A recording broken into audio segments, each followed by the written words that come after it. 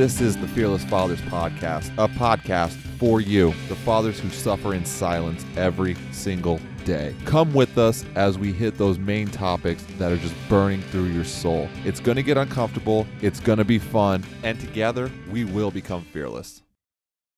Hello again, and welcome all our Fearless family to another interview here today on the Fearless Fathers Podcast.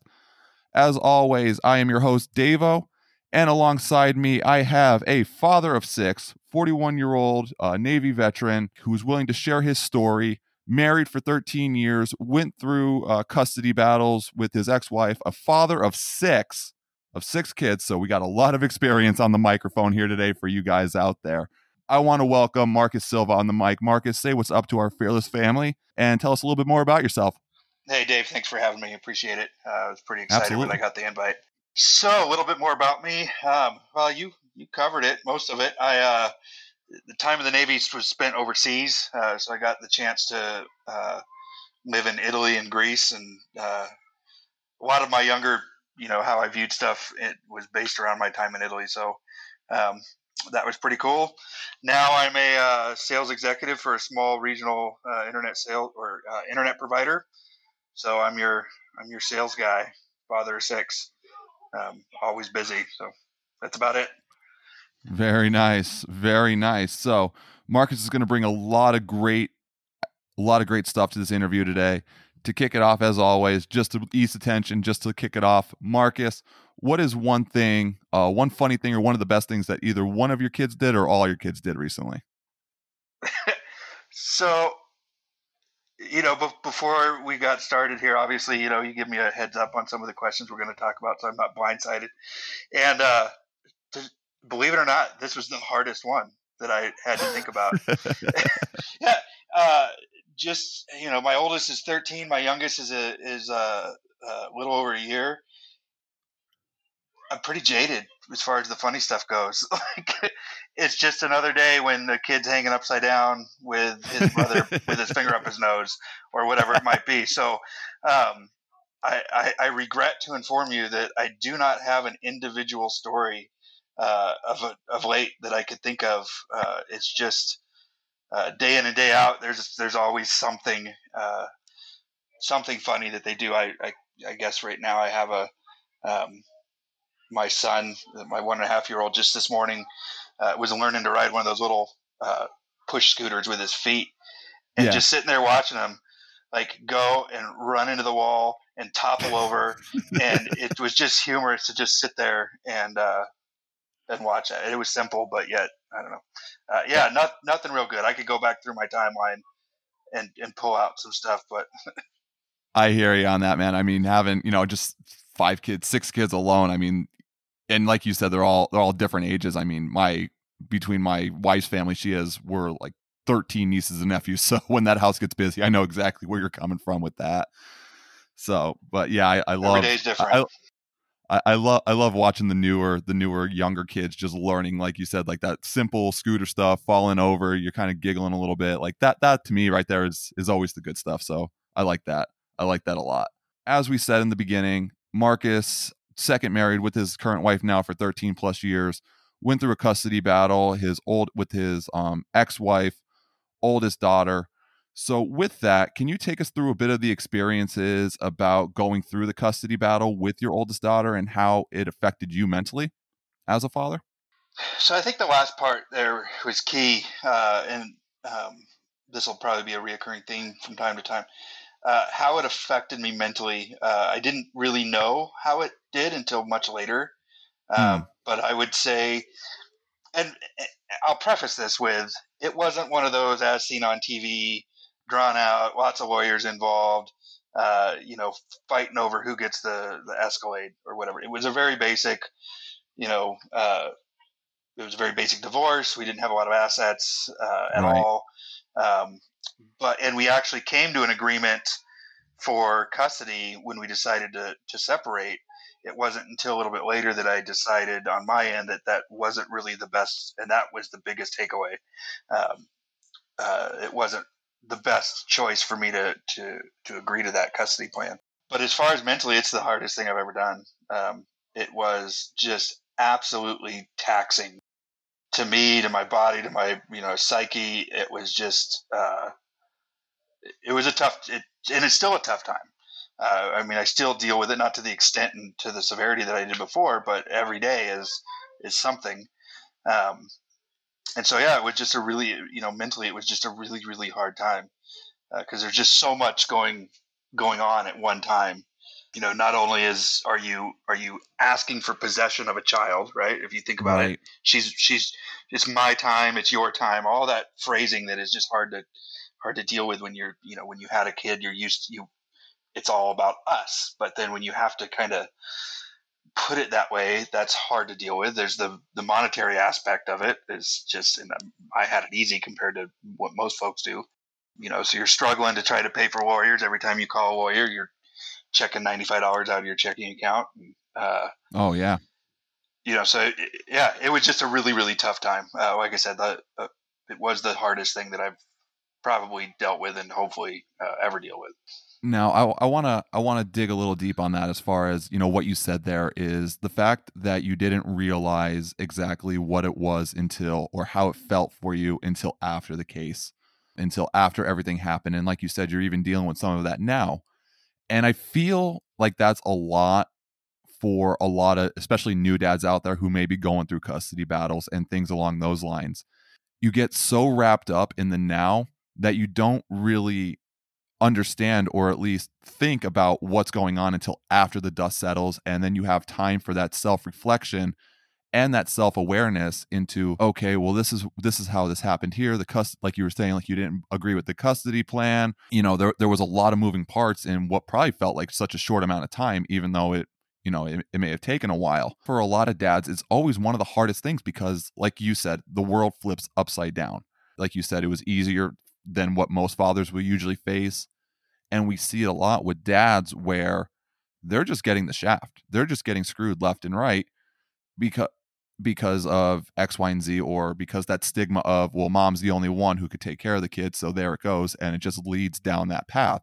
It almost sounds like you were able to at least realize what it was. And did you like build yourself up after taking that self-realization, saying, well, I could do things like this maybe different next time, or learn some new traits because of that? So not a lot has changed, and I'm still dealing. I'm still after going to court twice, and I'm still part of that original custody plan that I agreed to. And the part of the reason I agreed to it in the first place was my experience as a kid. My parents got divorced. They were very amicable. They still get along to this day very well, and that's just the situation. It was every other weekend, Friday through Sunday. It was a very standard kind of late 90s kind of custody plan, and that's just what everybody did. It worked well for my parents, so I just, without even question, agreed to it. Realized after my child is, my kids getting to be 2 and 3, it's really, really, really hard to build a relationship every other weekend. If that's all you can do, that's all you have. There was no reason for it not to be 50-50. There was no reason for us not to share custody right down the middle. And it did take a lot of, I don't want to say courage, but it took a lot for me to kind of stand up and say, okay, I made a mistake. That was wrong. Now I got to fight for what I feel is right. And I got a lot, obviously, because I have still not, acquired that 50-50 mark. I still haven't won, but I still, I'm still fighting some. So. To any father out there who may be going through their own custody battles now, especially those new fathers, since it's so new and so fresh, what are some things that you would say to them to help prepare them to going forward with that? Always put yourself, no matter what they've done to you or what you've done to them, right? Because maybe you were the one that caused the separation.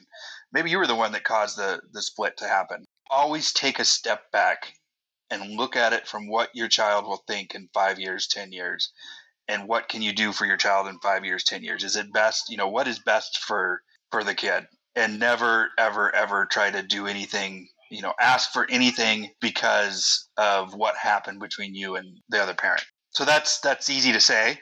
It's really hard to do, especially when nasty things have happened between two people. And it can go both ways. You could, maybe he or she was the one that caused it, and you just absolutely don't want anything to do with them. Or maybe you did and you feel bad, and so you want to relinquish some time. because you feel bad about what you did, or you just don't want, or maybe you're a conflict averse, try to avoid conflict, and that's just the easier route to take. But none of this happens quickly, so you don't have to make a decision quickly. I would say the other thing is document, write everything down, come up with a system. Courts don't care about what you think, what you said. It's all about having it written down and having to be able to talk about actual facts. That was a failure on my part, was not having as much documented to where things that happened, I could actually logically and succinctly say this, and this happened, and this is why I'm asking for this. I want to take a second and I really want to dig down a little bit into what you said there in the beginning. We talked about it in the divorce miniseries, as a lot of people know who listen to the show. If you've been listening for a while, you know I come from a family of divorce.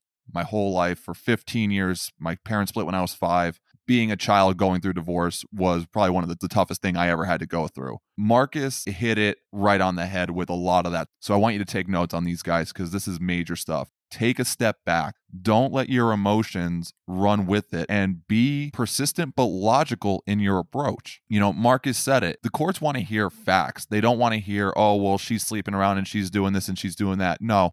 Have it documented, showing why X, Y, and Z is happening, even if you were at fault or you weren't at fault, or the baby's mother is, poking and prodding at you just to play on your emotions and say all this stuff.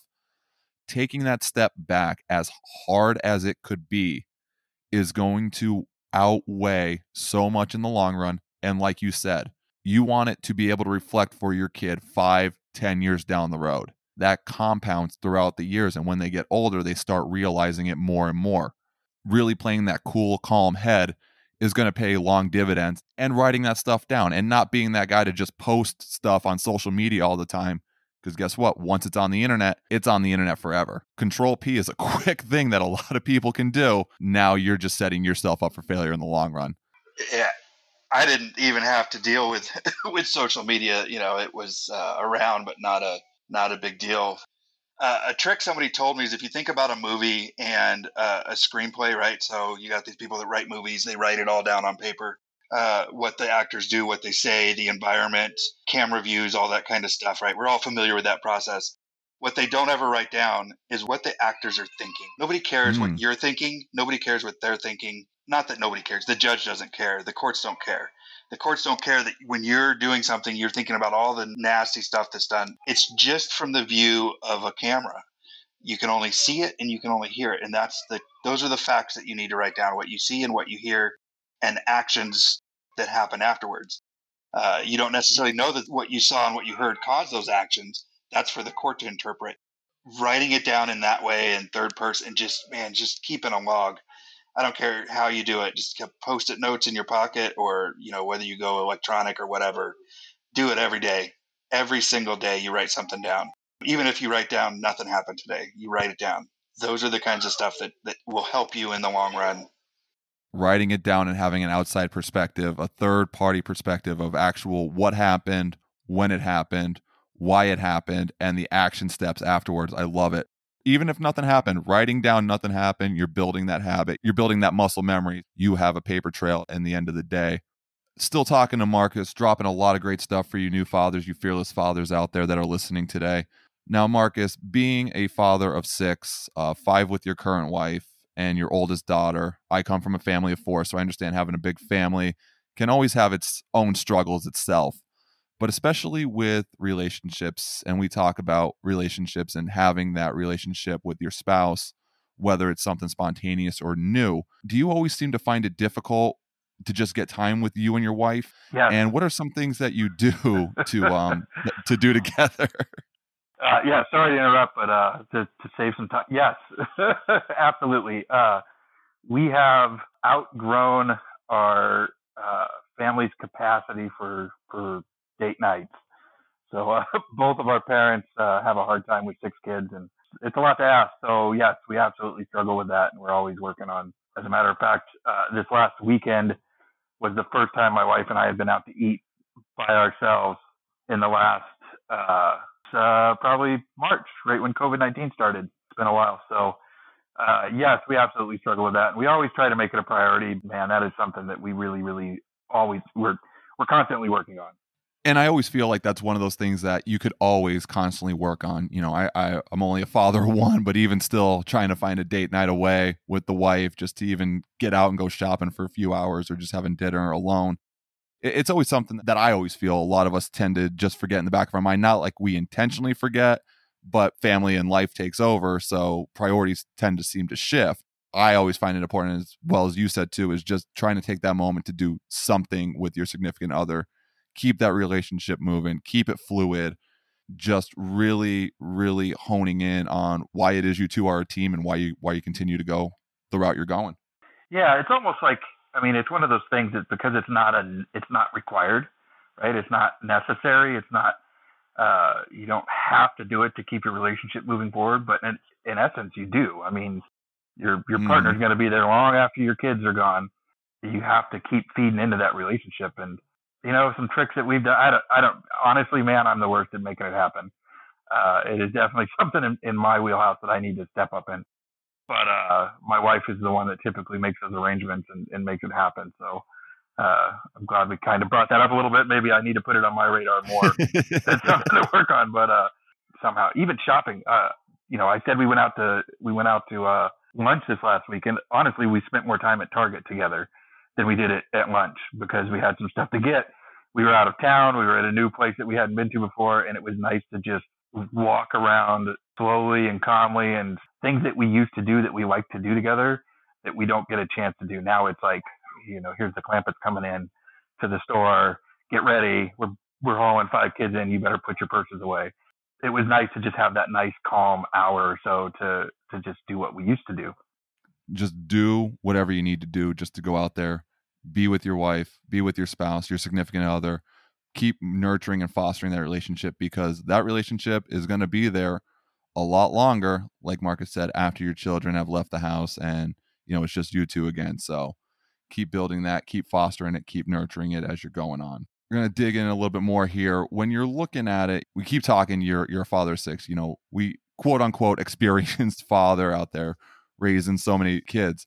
On those days where you just don't feel like you're being the best father, what are some things that you tell yourself or that you do that really, really reminds yourself of the job that you're doing as a dad?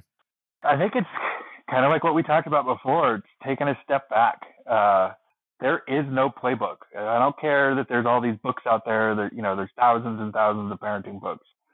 There is no playbook for you, your situation, your life, whatever you have going on. There is no crystal ball to know exactly the right thing to do, and giving yourself permission to make. I make way more mistakes than I do doing it right. So, and just, you know, recognizing those mistakes and trying not to do them again. And if you do them again, recognize it and try not to do it again. But just give yourself permission to not be perfect. There isn't a right answer, and that's hard to do. Sometimes something will happen. Maybe you'll get angry, you'll yell or something. You really feel bad and beat yourself up after it, but you can't look to something and, you know, you're just not going to have the right answer all the time. Even though your kids expect you to, your wife expects you to maybe. I think that is massive, is taking a step back. You know, I say it all the time. Self-realization is your number one tool. Being able to say, okay, what am I doing? I may have just yelled at my kid. I didn't mean it. Emotions got in the way. We all do it. We're not perfect. But realizing like, oh man, I shouldn't have done that. I was like my father. My father used to yell at me all the time when I did something stupid. Taking that, realizing it, saying, okay, I'm mad enough to screw up. If you yelled at your kid and you didn't mean it, going in there and say, hey, I'm really sorry I did that. I didn't mean to yell at you, but what you did shouldn't have been done. And really communicating that after the fact. And just really having that comfort to say, I'm not perfect. Because we're not. And you said it right. There's thousands of parenting books out there in today's world. And they say, oh, if you do this, you're going to be the best father. No. Doing what you do is going to make you the best father. Realizing the mistakes that you made and not making those same mistakes again is going to make you the best father. It's building those steps one day at a time. This isn't a race. It's a marathon, guys. So just realizing and being acceptant that you're not going to get everything perfect, I think is massive. I love that. I absolutely love it. I always find the best value out of this question because this is one of those most vulnerable questions where you feel like you need to just really dig deep, and really self-realization is key to me and understanding that. So Marcus, what would you consider to be like your biggest downfall, or what you would classify as your failure as a father? And what are some steps that you took to alleviate that or become better? This one was pretty. It was pretty easy for me because it was really profound, and I really messed it up for a long time. Not taking my mental health into consideration sooner. What I mean by that is not, I had mental health issues. I've been diagnosed with anxiety, a few other things here and there that have come up, and not talking to somebody other than my spouse about it, not going to my doctor about it, because it was a really easy fix. It was silly how easy of a fix it was. When I went to my doctor and I said, look, I'm having these issues. I feel like it might be anxiety. I'm not sure.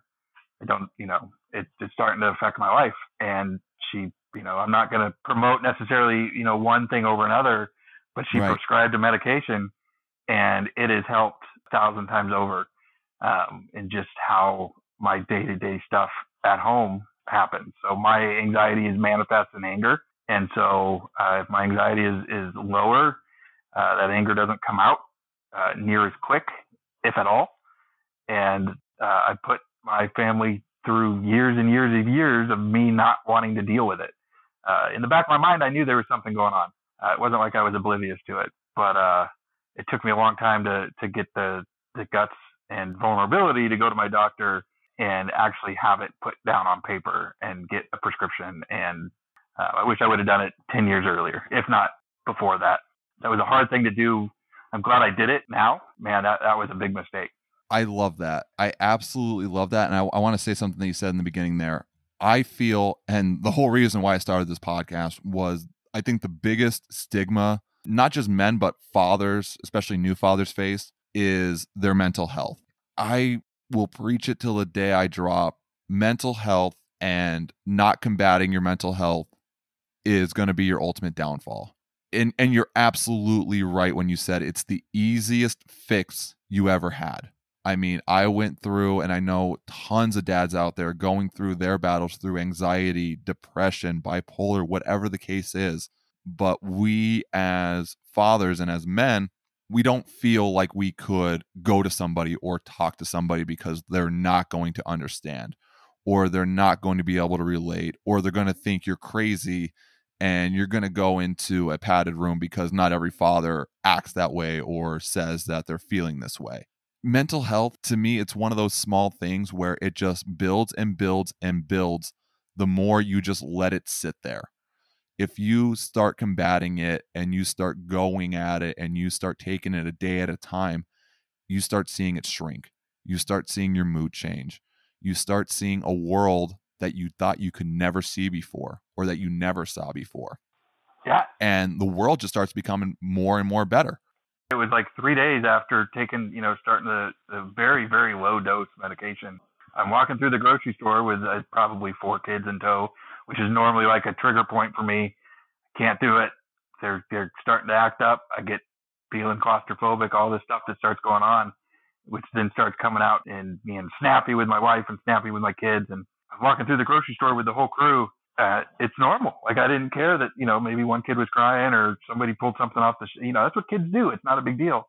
And it was really, really eye-opening how profound of an impact a simple, in this case, medication, maybe for somebody else it's exercise, maybe for somebody else it's meditation, whatever it might be.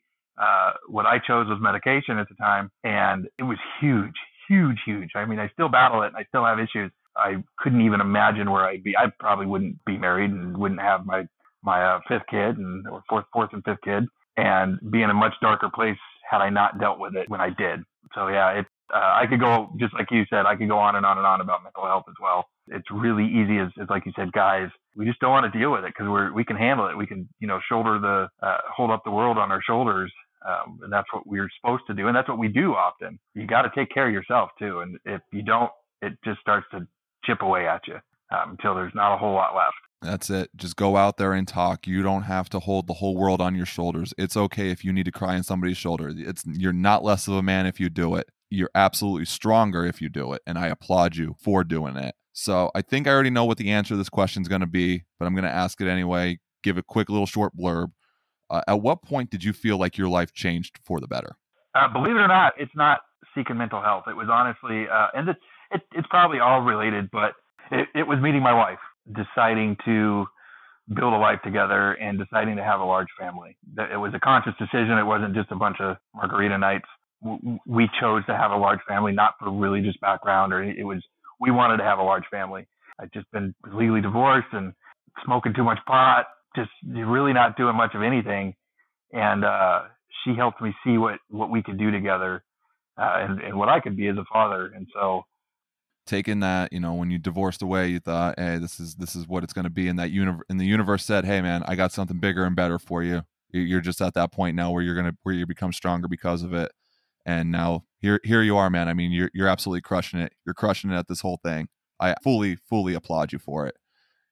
From where you come from, well, thank from you. what you did. Appreciate it. Absolutely, man. Absolutely. We're a brotherhood and we have a voice at the end of the day, and you're spewing a great voice out there for a lot of these guys who need this pick me up. So I absolutely love it. We have just a couple more questions for Marcus today. Before we dig a little bit deeper, you're a business owner and all that, and we're going to get into that. But I wanted a new question. I wanted to throw this out here. You're my guinea pig on this, and I think this is going to give a lot of great value. What is the wisest thing that somebody, whoever, has said to you or that you heard? So yeah, that was, I have a terrible memory, so I don't remember a whole lot. That's why I write everything down. So, but I do remember this. I wasn't legally divorced, but I was separated. I was living at home, and my dad and I have a good relationship. Nothing wrong with it, but it's not real. It's not real deep. We don't have big, long intellectual conversations about, why the world turns. But we were sitting out on the porch one night, and I was living at home, and we were talking about what was going on. And he looked at me and he said, "Who's the most important person in your life?" I said, "Well, my daughter, of course. This is my oldest." I said, "My daughter." He said, "No, who's the most important person?" And I couldn't come out. I said, well, her. And if, can't say her, it would be, my family, my mom. He kept asking the same question again. And he finally stopped me and he said, "No, you're the most person. You got to do what you need to do for yourself and stop trying to take care of everybody else around you, making everybody else happy." And, I still struggle with trying, not saying no and trying to do everything for everybody, but that has stuck with me. It's taking care of yourself. Because if you can't take care, it's kind of cliche because it's coming out a lot. It's said a lot now, but taking care of yourself, putting your own mask on before you put somebody else's on.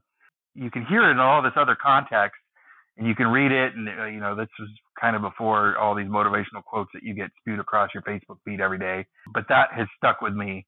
I could still smell the cigar he was smoking. We were drinking some fairly decent tequila. And that has stuck with me all these years.